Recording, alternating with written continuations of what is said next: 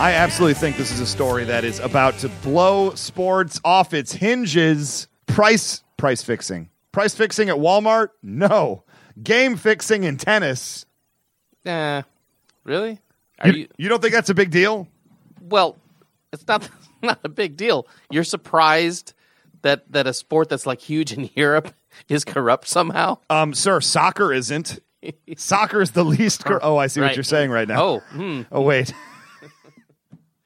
I just, minor league tennis, reading an article about it just now, it's almost impossible to make a living. Even I was reading here that if you're ranked 400 best tennis player in the world, say that 5 times fast. If you are ranked 400, 400 best player in the world. Player in the world. Nailed it.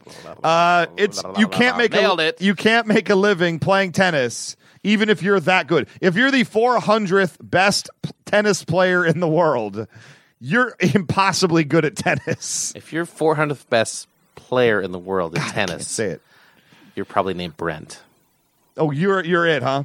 Beat me a few times in racquetball. Clearly, that means.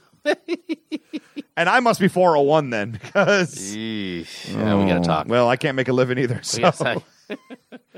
I just think anytime there's a big thing like this, and apparently it's so rampant, and everybody just knows about it, according to inside anonymous sources. So take that for what it's worth. But BBC News is not the type of organization that would put stuff forward unless they believed in it. Right. I would just say, though, yes, a minor league. I mean, there have been scandals of fixing games and point shaving in basketball. I think here is the college basketball games, like Division III college basketball games that you can bet on, having their points shaved and whatnot, are definitely examples that we've seen here in this country.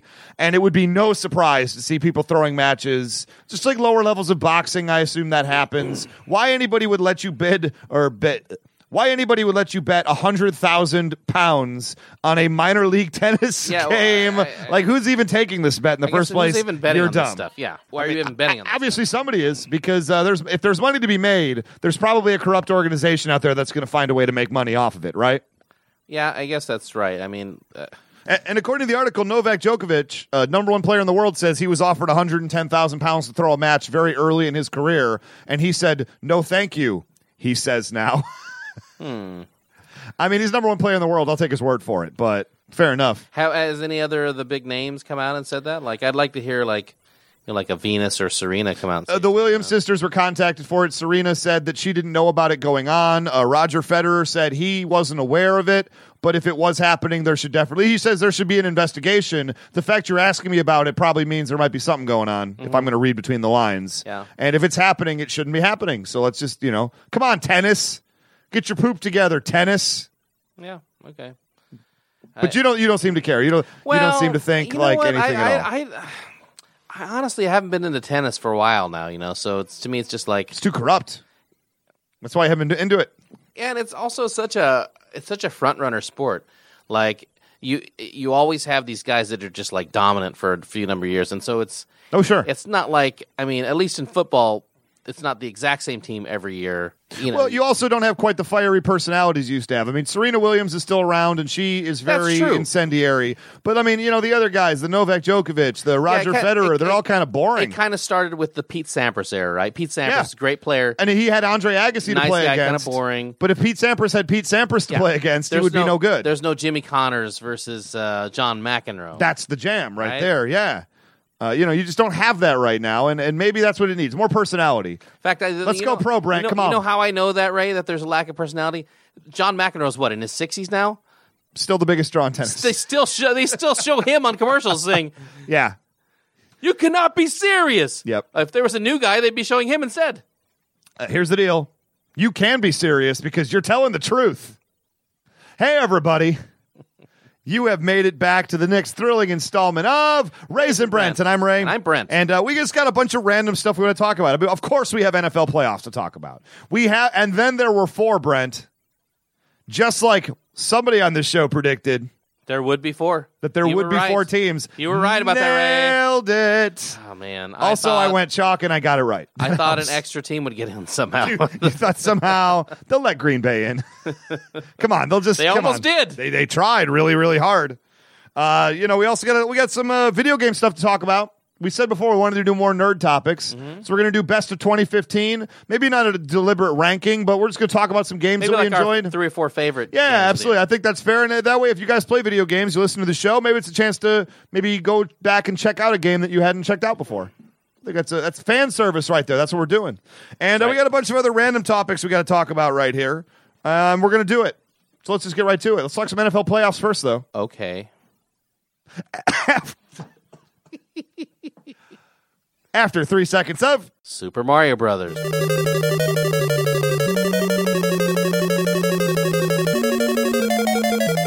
We are getting down to the final 5. Oh, wait.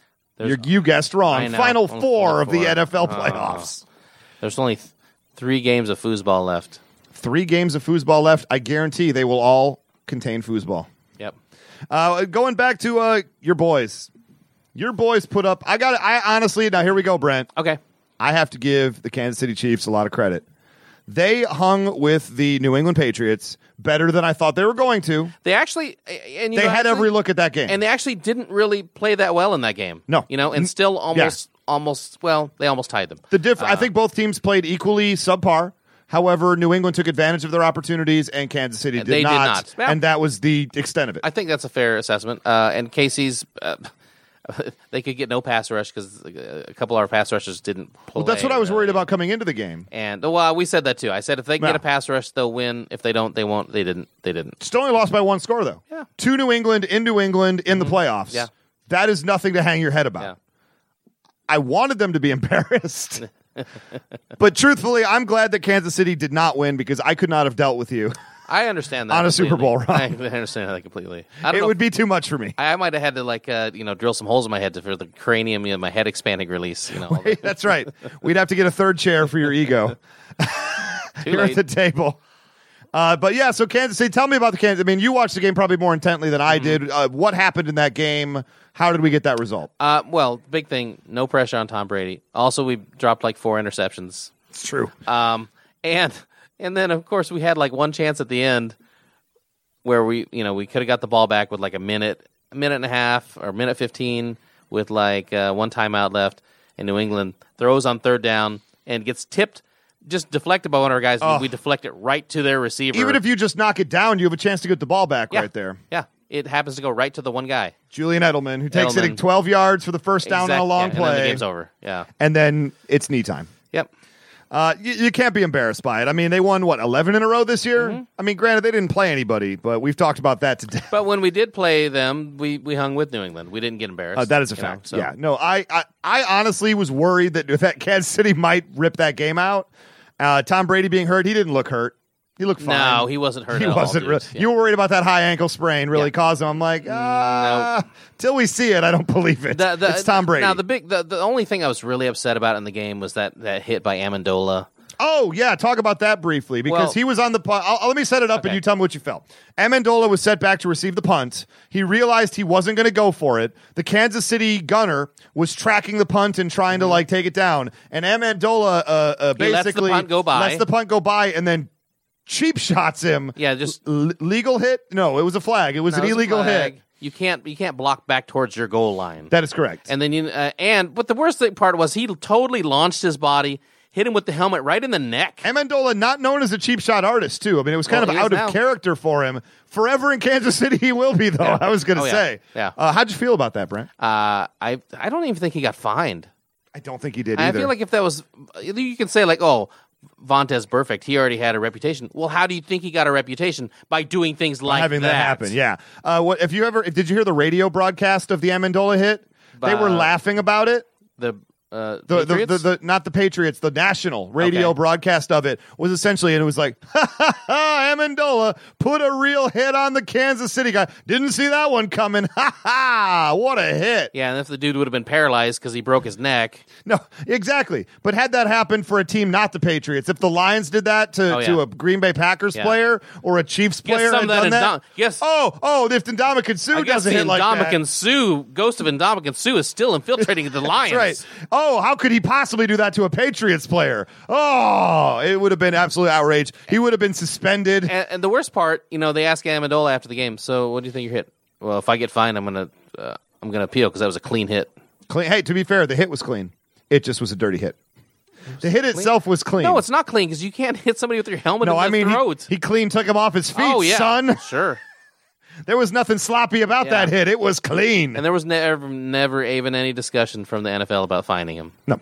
That's ridiculous. You could have suspended him for the AFC Championship game and taught him a lesson. Well, never going to happen. I would have been okay with him not being suspended because it's a big game, and it was not worthy of a suspension. He doesn't have a reputation, but he should have been fined like $10,000 at least or something. You would think. Yeah. You would think. So that's New England over Kansas City. Game of the weekend, right? Arizona versus Green Bay. Oh, goodness. Arizona versus Green Bay. Arizona plays like Carson Palmer looks hesitant. Mm-hmm. He looks like doo-doo. The Arizona defense played out of their minds for most of this game, with the exception of a couple of plays we'll get to in a second. But Green Bay essentially has them down, 13-7. Arizona, all of a sudden, Carson Palmer, beginning of the fourth quarter, end of the third quarter, shakes it off. He's like, hey, you got a real lick at winning your first ever playoff game as a 38-year-old quarterback. Maybe get off your butt and beat this inferior team. And that's exactly what he did. Cardinals score 4 times on their final 5 possessions. After Aaron Rodgers, after Carson Palmer threw a couple of bad interceptions, including that one in the end zone was basically unforgivable. That was really bad. It was like 10 yards out. Cool, man. You could still kick a field goal and tie it. I believe at 10 points at the time. Right. You guys, come on, just play clean, mistake-free football. You're a way better team than Green Bay. You can get over on them. And he just kept making bad mistakes. He played tight. Very tight. Yeah. Here's a guy who clearly knew what was going on in that game. And knew he was playing Aaron Rodgers, who looked loose as all get out. Oh, yeah. So finally, Arizona starts putting the drives together. Carson Palmer, he had the same lucky type deflection for a touchdown to Malcolm Floyd that you guys had against Edelman, where it bounced off the receiver's hands, flew up in the air into the waiting arms, and that's when you knew Arizona had it going on. Yeah. It's like, okay, now we got it. And then Green Bay, Green Bay gets the ball back with what? 70 seconds to go. Yeah, and they're at, I think, their own 10 their or own 14. 5-yard line, really? 4th and 20, with 20. A minute to go. And they let him throw like a 40-some-yard pass. They let Aaron Rodgers take the ball. They rushed 5 people. So I don't get mad. I can't get mad at my Lions now for rushing 3, right? The Lions are off the hook right now, right? Sure. For giving up Hail Marys to Aaron Rodgers. Because 4th and 20 in his own 5, Aaron Rodgers takes the ball, bootlegs out left. As he's getting hit, launches it in the air. Finds the open receiver 50 yards, 45 yards, or whatever down the field at midfield. Hits him. The play is still running, though, so they have to run down the field after this point, run a couple of plays. That was a mistake, what they did after that, though, because they let like 20 seconds run off the clock trying to run another play. Correct. And didn't just spike it. Right. Well, we didn't even bring up Andy Reid botching the clock. I don't think it's important. It was one of many mistakes that Kansas City made over the course of the game. I didn't really see that the Andy Reid look. They did take too long, but they were going to have to kick an onside kick anyway. Right. It didn't really matter. Right. You know what I mean? And what happened was they got. It was like 3 minutes left in the game. They got tackled at the 1. And then they tried to run it in and got tackled. Why not just kick the field goal there? And I don't know. They needed 2 touchdowns. Oh, that's why. I'm thinking of the other game. Excuse me. I'm thinking of the Seattle game. We'll get there in a sec. Yeah. But yeah, so I don't even want to make a big deal about it because like they just didn't capitalize on their mistakes or capitalize on their opportunities, and their team didn't. Yeah. But so Green Bay there in the fourth quarter, as I derail everything, has the ball midfield. You're like, well, he's already done this once. There's no chance with 5 seconds to go he's going to launch another winning Hail Mary. And then he's actually backpedaling and is getting hit, like falling backwards. Again, they send like 5 people. Mm-hmm. He's getting hit. He's getting pulled down as he throws the ball. Lands right for a touchdown in the end zone. It was a dart. That was one of the best passes I've ever seen. It was one of the best throws I've ever seen to a not open receiver. I know. 2 guys on him. Now, what was the second guy doing? The first guy was covering him. The second guy, just like at the Lions game, he was just standing there watching the ball come in. Like, there it goes. I could be interfering in some way, but I'm just choosing not to. It was crazy about that game, too, is how, basically after Cobb went out, I think early in the game. He went out early, yeah. Their two starting receivers then had like 11 receptions on the whole season. Correct. Again, wait, Tolson or something like that? Tolkien? J.R.R. Tolkien's out there catching passes? Yeah. Jeff Janis had 2. Janis, that's what I'm thinking of. And Janis is the guy that caught the Hail Mary at the end. Yes. Absolutely. I mean, just... He was mostly the punt returner this year. Yeah. And not anybody who Aaron Rodgers said before the game, like, I have no confidence in this guy. I'm not going to – he makes too many mistakes for me to throw him the ball. Didn't make any mistakes on that drive. No, it was a great catch, too. Both were great catches. Absolutely unbelievable. Did you think, like I did, I thought Green Bay should have gone for 2 right there?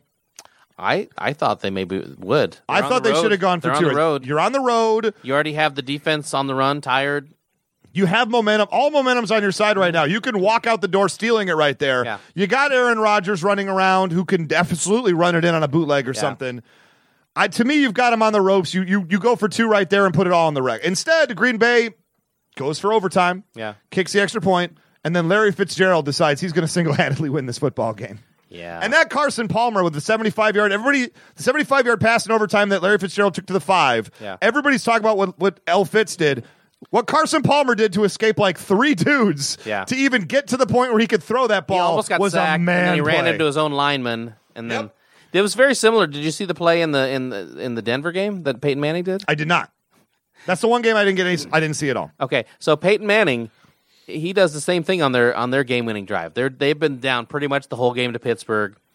Peyton Manning drops back to pass, sees he's about to get sacked, so just falls on the ground, and the pass rusher runs by him, and then Peyton Manning's like, I didn't see that. I guess I'll get back up, and then throws a long pass. That's why you got to touch him. Yep. That's why you got to touch him. He missed him by less than an inch. Oh, that's ridiculous right there. Well, and at the end works, Arizona does a shuffle pass to Larry Fitzgerald because he deserves the winning touchdown in that game, 100%, and Carson Palmer deserves to throw one.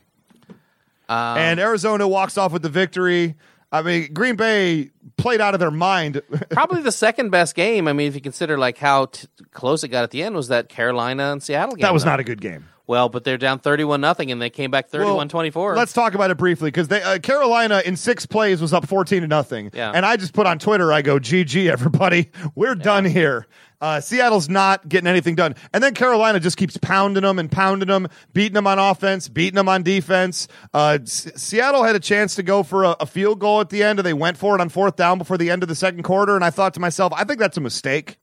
I think that Seattle absolutely should have just take the 3 points before halftime, at least have something to build off of going on the board. Pete Carroll opted not to do that, and I think it did end up costing him a little bit at the end right there. They go for a 55-yarder at the very, very end. They needed a touchdown either way at the end. It's true, but I think there was more maneuvering options right there if they kicked the field goal. Just me. I get it, but it wasn't an easy field goal. No, the one that they passed up on was it was like inside the 10. You goof! How dare you? How dare you? Hey, you know what? Minnesota didn't make that field goal. You know what? No, they did not. But Carolina, like basically at halftime, Carolina's game plan seemed to be just sit on them. We dare Seattle to score 31 points in the next half. We're going to do nothing on offense. I think they only passed the ball 3 times in the second half on offense. Yeah. It was all a bunch of just running play. They were getting first downs. They were moving the chains a little bit. And it was just, we think we're going to put enough on the ground, and we think we're going to put enough. Even if we play back a little bit on defense, no big plays, we just don't think Seattle can go up and down the field to score 31 points on us. And they were 100% correct. Yeah, well... To me, that's the same game plan that almost blew it against the Giants, though, a few weeks before. I think they had some easy plays that they didn't make that could have put the game away, and they didn't. Correct. But too conservative. I don't mind a team going into full-on Tucky mode when they've got a lead they're protecting in the 4th quarter, but not at halftime.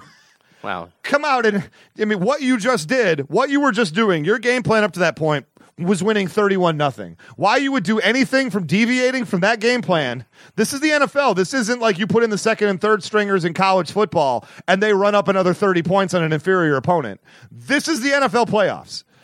Everything you did was working. Why would you stop doing anything you were working? And listen, they still win the game. Yeah. They did not tire themselves out. They're going to have all the juice in the world to play against Arizona next week. Or this weekend, I should say. However, I did not like that game plan at all. Yeah, I really think going forward, though, I think Carolina's, to me, is kind of the clear favorite to win the Super Bowl. They have to be. They have to be. And I think Arizona can play with Carolina, but if Arizona puts the same effort against Carolina this weekend that they put up against Green Bay last weekend, 4th quarter notwithstanding, they're going to get beat and beat badly. They're going to get beat the bleep out. Let's see. And then final game of the weekend, Denver beats Pittsburgh. I mean, I didn't catch any of this game. I had to work during this game. I didn't see it. What did I miss? You said Peyton Manning had some good plays. Well, Pittsburgh. He's obviously back, right? Peyton Manning has shown that he's a superior opponent against a team that barely had Ben Roethlisberger, didn't have Antonio Brown, and didn't have their top 2 running backs. Yeah, that's. I mean, when Vontaze Burfict is telling Denver, "Hey, you're welcome," right? Because if Antonio Brown plays, they probably win that game, don't they? I mean, you saw it. I saw it. Peyton didn't look great. What? This year? So you want to give all props to Denver, your new favorite team. No. You're bandwagoning on the Denver bandwagon. It's like there's just no one for me to cheer for in the AFC now. And you know what? I wasn't one of those people that really hated the Patriots before. Until you played them in the playoffs? Yeah, now I totally get it. You get why people hate the Patriots? I totally get it. Now, you went out to a sports bar with a Texans fan. Well, there was a Texans fan there who you gave a big bear hug to last week. Yeah. The week before. Were there any obnoxious Patriots fans at the place where you watched the game? There was one obnoxious Patriots fan. And look, if your team's winning, that's fine. You can cheer. But he was one of those guys, like, every time the Patriots, and when they had already clearly won the game, they would make like a 3-yard run. He'd be like, "Oh, yeah! Yeah! That's how you play! Oh, my gosh. That's how you play!" That's super obnoxious. Yeah. These would be, I used to bartend here in Los Angeles, and Lakers fans who are so obnoxious, when they were winning their championships back at the later part of last decade. Kobe. Yeah, and so there would just be people that would just sit at my bar watching the game, and I'd be rooting against the Lakers, but I couldn't say nothing because I need the money. And so, but the people just sitting there with Pau Gasol, and I just remember one dude in particular would always come by, and every game would just be like, "Pow, pow, pow, pow, pow, pow, pow, pow," and I'd be like, "Okay, dude, you need to just stop because I want to murder you. I want to reach over and pow you in the nose." Yeah, yeah, he almost. It was so lame because... Of course it was lame. Because I finally turned to him and said, "Hey, you know what? You could at least act like you've been here. Act like you've been here times. before, yeah. We haven't won a playoff game in like 20-some years, and you're like rubbing it in our face." Well, you hadn't won a playoff game in a week. Well, that's what I'm saying, though. But I'm just saying, it's like, just be a little classier. Be classier. Yeah. You're a Patriots fan. Because he also was doing that when that really lucky play went to Edelman, and then he was like, "Yeah, that's how you catch it. That's how." I was like, that is not the correct response, sir. So he thinks that he's like, all right. He's like, "Okay, yeah, okay," and he goes off, and then I see him getting in an argument with 2 girls. I was like, "Yeah, dude. Oh, really? You know that'll help you. Why don't you come back over here, dude?" Yeah, you know. You know what women love. Being berated in public. Also, you know what else was great? He was wearing this Patriots shirt that was like, I could smell the new smell. I could smell the new shirt smell. It was like brand new. Well, you know what? He had the stink of his Seattle Seahawks jersey that he was wearing over the top of it from earlier. To be fair. The new smell of that rubbed off on. Have you seen the picture of the guy at the Vikings game taking off the taking off the Minnesota jersey to reveal the Vikings jersey under? Yeah, or I'm screwing it up, but you know what picture I'm talking about. He was wearing a Seattle, and now he's wearing a. He was wearing a Vikings jersey, and I was wearing a Seattle jersey underneath it. Yeah. Good job, everybody. We made it. Hey, Seattle Seahawks fan. Hey, you passionate fan base. Hey, 12th man, who was your quarterback before Russell Wilson? Just a quick question. Ooh, don't know, do you? Charlie Whitehurst? Maybe. Was it Hasselbeck? Probably not. Well, Charlie Whitehurst was supposed to take that top job because that was the year they got him, the same year they got Russell Wilson, and then he just got beat out in training camp. Well, Russell Wilson is... so who was the quarterback before that? The best quarterback in the history of the Seattle Seahawks. And if you ask most Seahawks fans, the only quarterback in the history of the Seattle Seahawks. They might remember Matt Hasselbeck. They would not. They'd be like, they see Matt Hasselbeck playing for Indianapolis, they go, "Man, that old guy's good. I wish he played for us." How about Jim Zorn? Jim Zorn, former quarterbacks coach of the Detroit Lions under Scott Mitchell. How about Dave Craig? How about Dave Craig? Oh, my gracious. I can't think of a single one, so you win. Yeah? You win the Seattle Seahawks quarterback deal, and that's the story. So preparing for this weekend's games, I called chalk 1-2-1-2. You were pretty close by me. I think there maybe was one game you picked different. Who do you got this weekend? Denver hosts New England, and Carolina hosts Arizona. New England being a 3-point favorite on the road, Carolina being a 3-point favorite at home. Who you got? Sounds right to me. I take both those favorites. I think I take both those favorites as well, but I honestly give Denver virtually no chance in this game. Virtually no chance. I think New England beats them and beats them badly. The only reason they have a chance maybe is New England has no running game right now. They have Steven Jackson. They do, but I still think that might be enough. Denver's defense is very good. What are they going to do against that Patriots defense?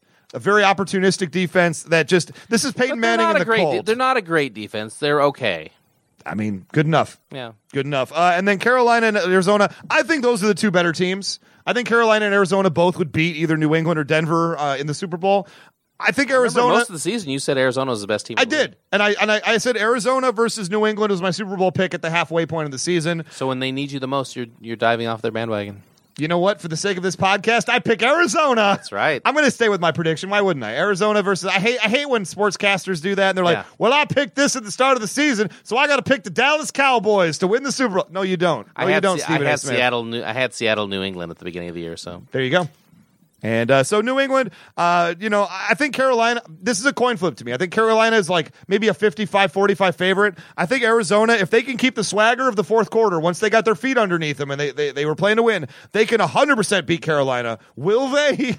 That's why you play the game. I mean, I think their pass rush is good enough to get to Carson Palmer. I think that Carolina has a better running game. Correct. I think that Carolina, if they have a weakness, it's their D-backs because they've had some injuries there. What I would say is I think it's like Kansas City versus Actually, New both England. of them, yeah. I think fairly. I honestly think you and New England match it up very fairly evenly to each other. It's all about who just takes advantage of the opportunities that they're presented. One team is going to take advantage of them and score touchdowns. The other team is going to score field goals. Yeah. The end. And I think it's going to be a close game. I see this in the realm of like 27-24. 27-26, that kind of a game. That's what it feels like to me. To me, it feels like Carolina by a couple touchdowns. Fair enough. Yeah. Fair enough. Okay, so I got Arizona, New England, and you have Carolina, New England. Yeah. And you might be right.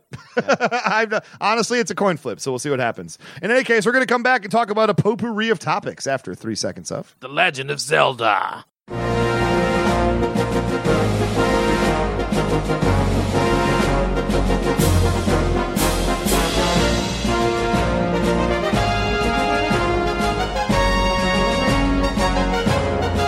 We've got a little variety of topics here, right? That each one, I don't really think that each one has its own segment, but they're worth mentioning on the show, so we're going to talk about them. You ready for that, Brent? Yeah.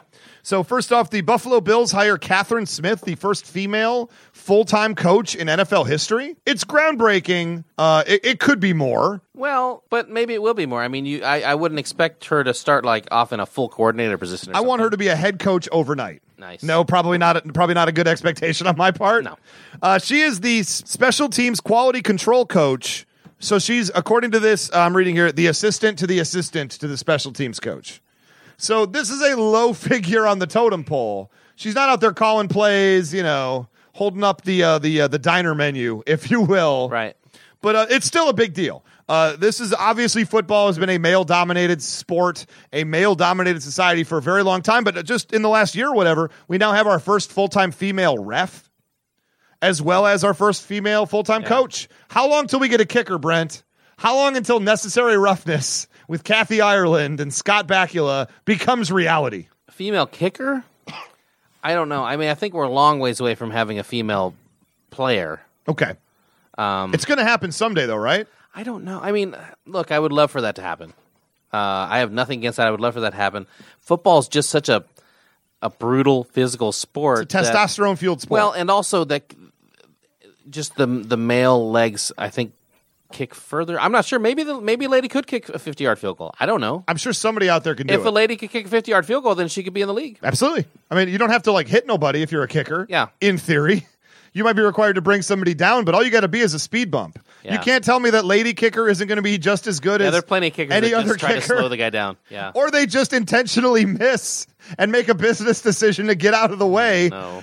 Wave. Oh, I didn't get him. Oh. Yeah. But that's aside from the point. Catherine Smith, congratulations on becoming a full-time head coach. Mm-hmm. It's exciting stuff. When she's the head coach of your Kansas City Chiefs, I will be fired up. Next up on the docket, Detroit Tigers. Hot Stove League, Brent, signed Justin Upton to a 6-year, impossibly $1 million deal.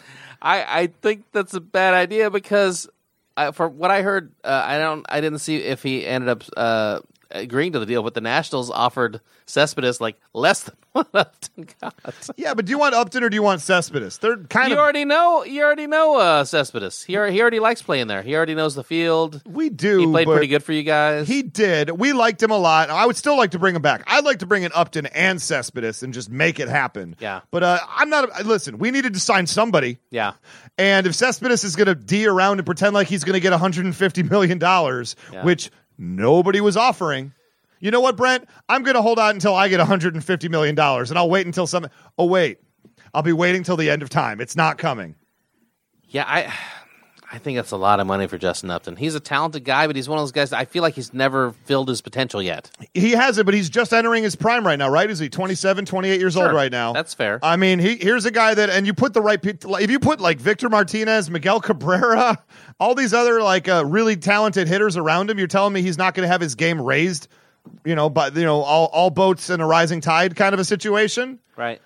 He seems like a perfect response to Cespedes. The only thing that makes me worried is the Tigers are not exactly known for playing good small ball. Mm-hmm. We just don't do it. Brett Ausmus is not a great manager, and Justin Upton is going to strike out like 162 times this year. Right. He strikes out, maybe not as bad as some of the worst offenders in baseball, but he strikes out a heck of a lot. And with a team like ours that needs that kind of like make it going kind of an offense, sitting around and waiting for one of his 25 home runs is not going to generate as much offense as you would like. Yeah. But yeah, maybe it is a lot of money to give to him, but you know what, Brent? I'll eat more Little Caesars pizza. I mean, he's 6 years, 132. Or Cespedes right now is getting offered 100 over 5, which is less. I don't know. To me, then, get both. Why not? Fill up. Well, your guys aren't. Your new GM's not all into spending every dollar that he has like your old GM was. That is correct. That's why he's the new GM and not the old GM. Yeah. We're not signing those contracts anymore. But I'm excited about Justin Upton. He's always been. I've always liked him. I think I've had him in fantasy a couple of years. He's a talented guy. He's an exciting player. He's a good player, yeah. And then Brent, you got to talk a little bit about. You were very happy about this. You made me watch the clip as we came in. Nebraska Cornhusker basketball. They're back, everybody. We thought they were dead this year. We thought they were dead. They were 0-3. They're not, and they looked horrible. They looked and now they've really bad. They've won 4 in a row in the Big Ten, including a dying Michigan State team. Yeah. They've lost 3 in a row. They're now ranked below Nebraska, despite the fact they were the number 1 team in the country a few weeks ago. Somehow Nebraska hasn't lost to Michigan State in 3 seasons. How? How is this possible? It's not like Nebraska's been great the last 3 seasons. No. They showed a stat where I think last 3 seasons Nebraska's 2-25 versus top 25 teams. And what are those 2 wins? Michigan State. On both occasions. Both of them. Yeah. Absolutely outrageous. But I'm excited for your boys. I think it's more fun if Nebraska isn't worthless. They have a lot of freshmen that are playing right now, and they're starting to find their way. And Tim Miles is a solid coach. He's, I don't know if they have enough to. I mean, what do you think gets into the NCAA tournament? Do you have to have 20 wins? I think that Michigan State win is going to help a lot, unless Michigan State keeps losing. Yeah. Do you need 20 wins? No, but if you're Nebraska, yes. I would say something like 19-12 could still get you in the tournament, though, from the Big Ten. You got to be in the top. If you're in the top 6 in the Big Ten, you're pretty much guaranteed entry. Yeah. 7, 8, now we're bubble material. But we usually get like 7 or 8. But I'm saying solid bubble, maybe 19-12. Yeah, I don't know. If you get 20 wins, there's something about that 20-win barrier that if you can cross it, I like your chances. And you're in the Big Ten. Or if it's going to help. Or if you have a winning record in the Big Ten, usually you're going to get in. And they also look at big wins. If Michigan State gets their poop together and doesn't keep if the ship doesn't sink, that's going to look like a big win for you guys. You know what? It could be a big win for Nebraska this weekend, and I'm not calling a win because we never beat you guys. Oh, you shouldn't be calling a win. No, I'm not at all. Michigan visits. Michigan at Nebraska. That'd be That's a good, right. That should be a good game. You know what? I'm going to make an effort to watch it. Michigan State was favored by 14 over Nebraska. Yee. Yeah. And somebody out there is holding a Michigan State ticket in Vegas going, what the F happened? Yeah. To be fair, all that entire game that was going on my feed on Facebook was a whole bunch of Sparty fans who were at the game. Friends of the show, David Knoll's wife and kid were at the game cheering for Michigan State to watch Brent's Nebraska Cornhuskers come up strong. Did you talk to Dino after the game? Well, he's not a Michigan State fan. I know, but just I haven't talked to him about that in general. No. Curious. Well, I wouldn't rub it in because again, it's like making fun of our producer Dino about Michigan State. I didn't know if his wife nothing. was like a huge Michigan State She's a huge fan. Michigan State. Yeah, so I wondered if she was all annoyed. She was very upset about it. They've lost 3 in a row. They're ranked below Nebraska in the Big Ten. That's not good. That's not how you get happy as a college basketball fan. So, but congratulations to you guys. I'm sorry it all comes crashing down this weekend. Yeah. And we're going to come right back. We're going to do video games of the year 2015 after 3 seconds of Final Fantasy.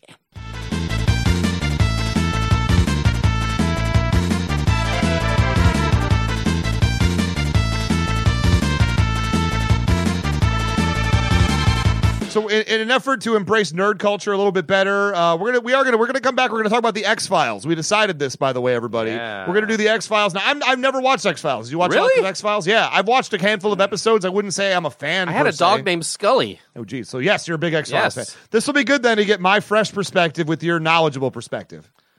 Yeah, That'll be good then. I don't think it's that difficult. You put out like some kind of supernatural thing, and they try to solve it, and Turns out to be Old Man Witherspoon. Sometimes it's not. Oh, jeez. I can't wait. 6-episode miniseries. I assume if it goes well, it's going to get a pickup. And we're going to be watching it. So next week, we're going to start talking about X-Files. But for this week, 2015 year of video games. So if you're a video game fan, an Xbox fan in particular, because that's the platform we both play on. I do a tiny amount with PC, and that's basically it, besides Xbox. So we have our top games. All of these can be found on the Xbox One. So we didn't have a lot of crossover when we were talking about it right here. Yeah. So we don't have a particular order. We didn't like mix our match and create a top 10 or anything like that. We each picked 5 games that we enjoyed in no particular order. And these are just like, if you missed it, you have an Xbox, you might want to go check them out. We're going to talk a little about why we liked them. And we didn't have a ton Let's of crossover. do like 5 of them, and we'll pick one of them as our favorite game of the year. You know what? Okay, fair enough. Let's just go ahead and start with the one everybody knows is coming. Fallout 4. I assume it's on your list as well. Yeah. That was the one I assume that we'd have a lot of crossover over. Fallout 4, man, it didn't win Game of the Year. It was nominated for it. That went to a game called The Witcher 3, which I don't think either of us played. No. So that will not be at either of our lists this year. This is purely based on not what we've heard, but what we've actually played. Right. So Fallout 4, it's a masterpiece. Now, perhaps it did get a little bit overhyped. Perhaps it got a lot overhyped. Todd Howard, But not the game's fault. Not the game's fault, but Todd Howard, the producer of the game, the guy behind the entire Fallout series, behind the Elder Scrolls series, he did say that there was going to be over 400 hours of content. He said, I could play for 400 hours and still find new things. Yeah. I think that was a little bit of an overstatement. I hit about 200 hours in the game personally, and I've hit the wall finally. I don't have all the achievements, but I've got most of them. And I'm going to keep playing, especially when the DLC comes out and whatnot. But I absolutely loved it. There's so much going on in this game. I think people are being weird online. It's like this weird hipster culture that we have right now. We can't have something that just is great and just say, that's great. We all like that. High five, laugh, ha ha. No, you have to find things to... You got to find ways to bring it down. They did this with the Avengers Age of Ultron movie, which I thought was just fine. They're trying to do it with the Star Wars Force Awakens movie and why I shouldn't like it. And I liked it okay. We talked about that on the air. They're doing the same thing with Fallout 4. Like, oh, it's not a real RPG. Oh, there's not as much stuff to do as I thought there'd be. Oh, the quests are too linear. What are any of you talking about? And then if it was just a straight RPG, they'd be like, well, it's just a straight RPG. Oh, no, it's a shooter with RPG elements. That's also can be great. Yeah. And it can be Fallout. Who cares? Yeah. If it's good, it's good. You play Fallout in your own way. Yeah. And yes, you don't have quite the level of speech options and RPG options that Fallout New Vegas had. Does that chap me slightly? Maybe a little bit. Did I get over it because Fallout 4 is great? Yes. No. And what's this? There's no variety in missions and they're too linear. What are any of these people talking about? There are a whole bunch of repeatable missions that say, go here and kill stuff. Oh, yeah. But that's not what the main other quests are all about. You got this dumb ghoul boy in a fridge. Oh, there's so many. You got the submarine. There's so many little Easter eggs and little tiny missions. Dear Lord, there's a ton of them. And you could play that game 15 different times and have a completely different experience. Totally different experience, yeah. So what were your thoughts on Fallout 4? Why did you love it? I loved it because it was, you know what I really actually like about these games is I like going into like a city I've never been to or I haven't explored that much, and like exploring the city and saying, oh, okay, now it'd be fun to actually go to Boston. Right. I'd like to go back to Boston now so I could visit the Old North Church and Bunker Hill and all these other, the USS Constitution. And thinking like, well, I know there's going to be some kind of mission in the Old North Church, some kind of almost like a Paul Revere thing, right? Gotta be. Or there's going to be something at MIT. Or there's going to be something, wherever, Hyde Park. Can I just say right now, after playing Fallout New Vegas, I was excited to go to McCarran Airport. So, yes, absolutely. And they work all that real world stuff. And the story in is there. always great, yeah.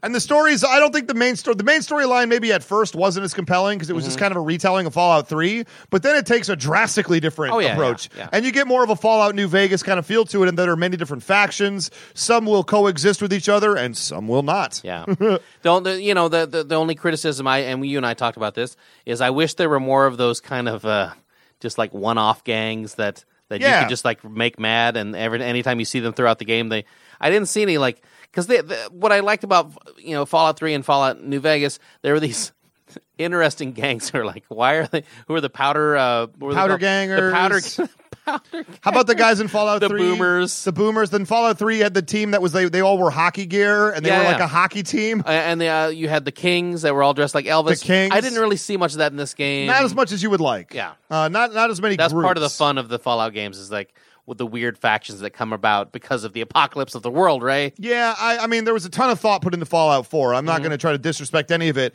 It felt like maybe there was a little bit more original thinking going on with New Vegas and different ways to spin it. Right. A little bit of Fallout 4 was just the obvious take every time. And not as many just like weird spins, like the Kings, who come across the Elvis Presley School of Impersonation and then decide he must be a god of some kind that they worshipped, so we're going to dress like him and act like him, even though we don't know who he is. Yeah.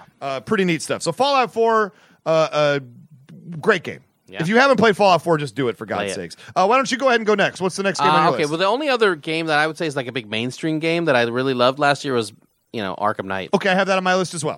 Yeah. Arkham Knight, wonderful. Tell me, lead off. Why do you love Arkham Knight? Well, one thing is we finally get to have the Batmobile as like a weapon, Right. not just kind of driving around. I mean, you could do major damage in this, and you can go like there were in a lot of the other games you couldn't go a lot of places with the Batmobile. It was very limited.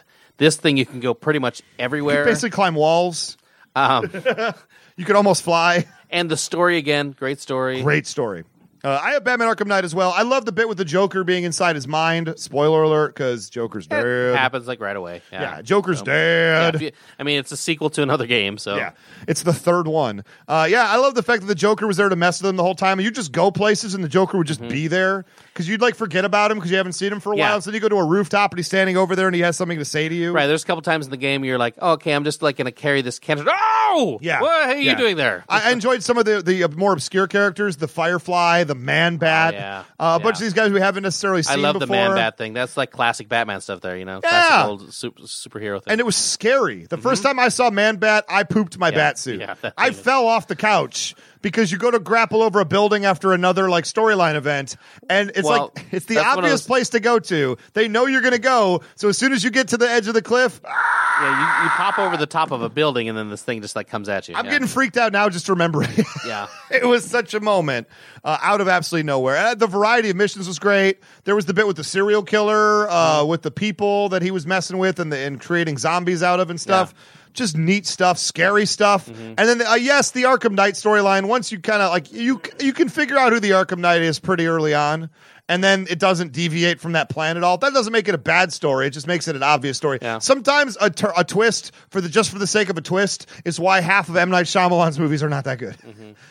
Sometimes the obvious story is the best story to tell, especially when it comes to video games. Yeah, but it was a good story. Batmobile was fun. I found it got a little tedious after a little bit. Yeah, at times there's like, how many times I'm gonna have to use this winch? Yeah, I get you. I totally get you. Some of the missions, some of the ones were like the Batmobile missions were a little like. At first, it was super cool. Then I thought it got a little tedious. Yeah, it did get a little tedious sometimes. I still got basically every collectible in the game. Sure. You did more with the achievements than I did in that game. Yeah. Which is great. Such is life. It's life in general. There you go. Again, if you haven't played Batman Arkham Knight, listen, it's a great game. It's a very appropriate follow up to Batman Arkham City and Arkham Asylum, which were both magical games to me as well. Right. Even Arkham Origins had a lot to like about it. So go for it. Batman Arkham Knight, got to do it. I'm going to go a little bit off the reservation. I'm going to pick one of my favorite games of last year that I think most people didn't appreciate, mainly because it was a reboot. And it had come out a couple years ago, but then it got redone, Ultimate Edition for Xbox One, and that would be State of Decay.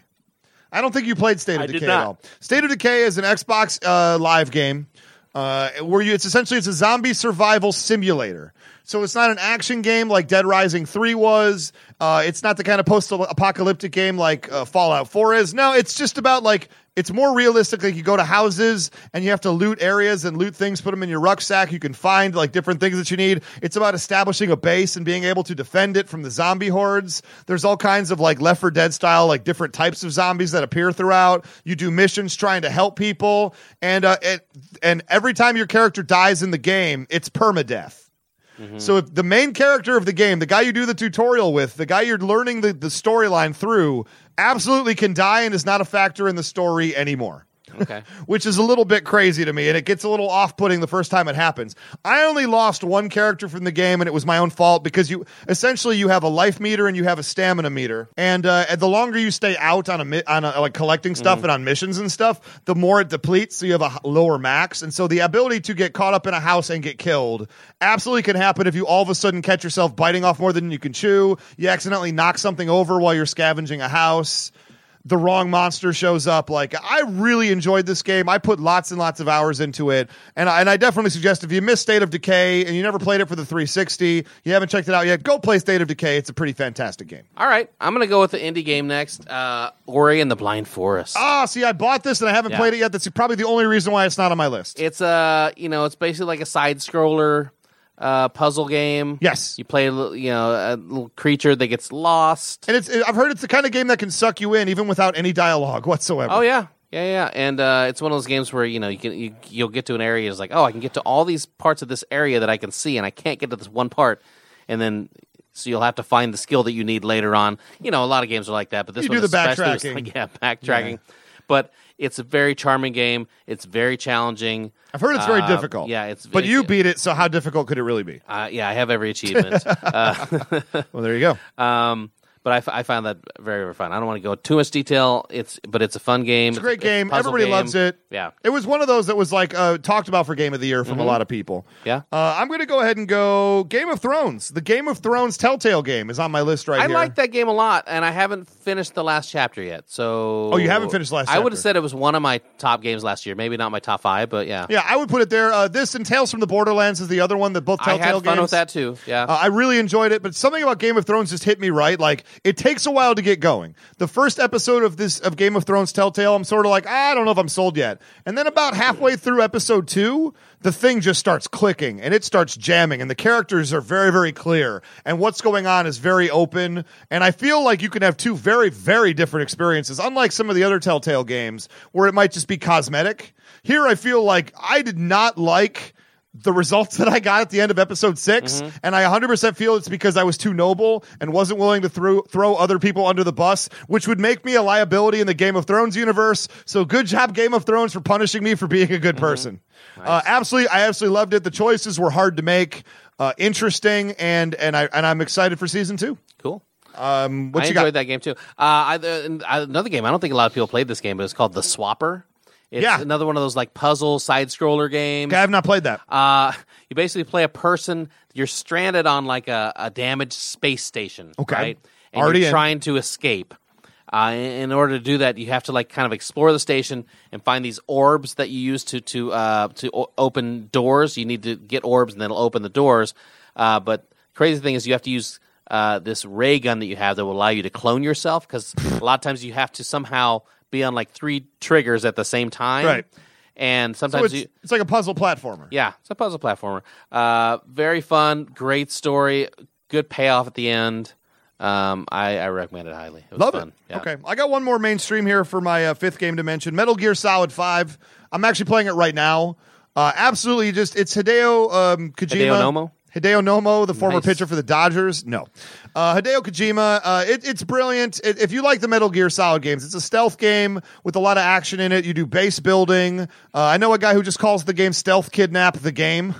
Because you sneak up behind people, knock them unconscious, and attach a balloon to them, and they fly away, and you brainwash them, and they join you. The storyline is immensely convoluted. I had a really weird moment with Metal Gear 5, actually, a couple days ago, where I played mission 30 and 31, and I'm like, oh, okay. Everything gets wrapped up. I defeat the enemy. I defeat the human enemy. I defeat the robot enemy. I end the problem of the overall overarching like issue that's gonna wreck humanity. I've beaten that. Everybody goes back to their base. There's a moment where they're all sort of high-fiving each other as the sun is setting behind them. Closing credits run on the game. And I'm like, I guess I'm done. I beat Metal Gear. Good job, me. I put down my controller. I'm like, all right. And then at the end of the closing credits, it goes, coming up on Chapter 2. I'm like, Chapter 2? Nah. What are you talking about, Metal Gear Solid 5? There's more to the game. I've never seen a game where you run the closing credits And sometimes it's like it lets you go back and like catch up on stuff and do missions you missed and all that. No, here the plot just continues forth after everything is wrapped up and tied together.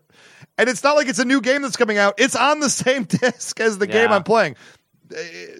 Metal Gear games get weird. That's all I'm trying to say. Yeah. It's been one of my most enjoyable experiences of 2015, though, and it came out last year, so I will definitely put it on my list right there. Cool. What's your fifth game? This was my favorite game of last year. Your favorite game of last year? This is your number one. This is my number one game of last year. It's basically like a horror puzzle game. And I hipped you to this game. You did. I did, yeah. Called White Knight. Yeah, I thought that's where you were going with it. Oh, White Knight was like it's really moody. Really creepy, dude. Yeah. It's really creepy. It's lay out what the game is for the people at home. Well, first of all, you're in a black and white world, so it's almost like a film noir as a cartoon in black and white. And you were in a car crash, and you're by a mansion that's very dark, and it's right next to there's a graveyard right next to the mansion. Spooky. And hilarity ensues. And there's ghosts. And first of all, you're gonna need some matches and light, because if you don't have light, there's just like creepy. Look, I had to start playing this game during the day because you were getting that unnerved. It's a cartoonish game. It would just give me the things that would attack you were just. It would literally give me the chills. Oh, wow.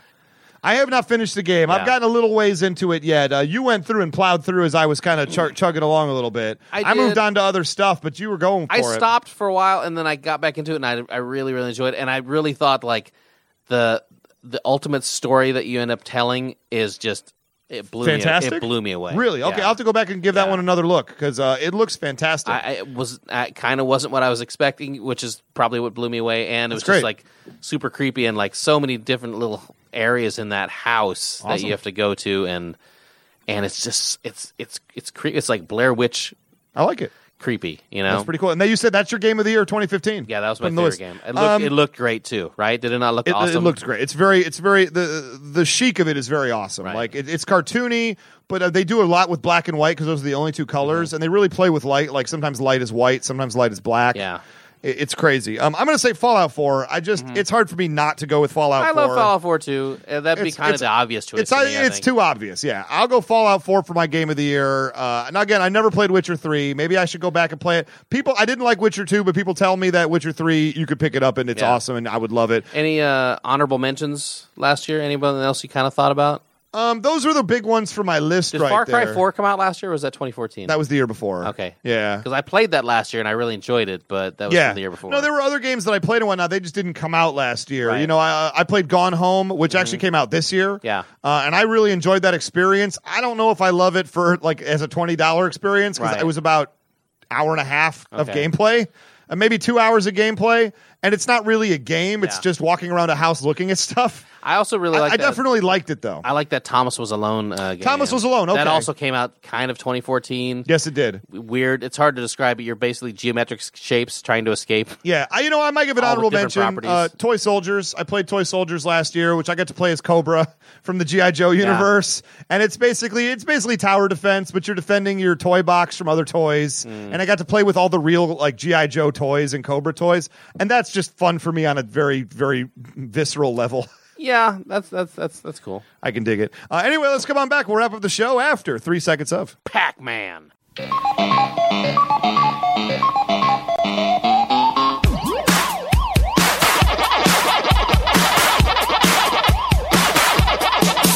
got a pocket full of quarters and I'm headed to the arcade.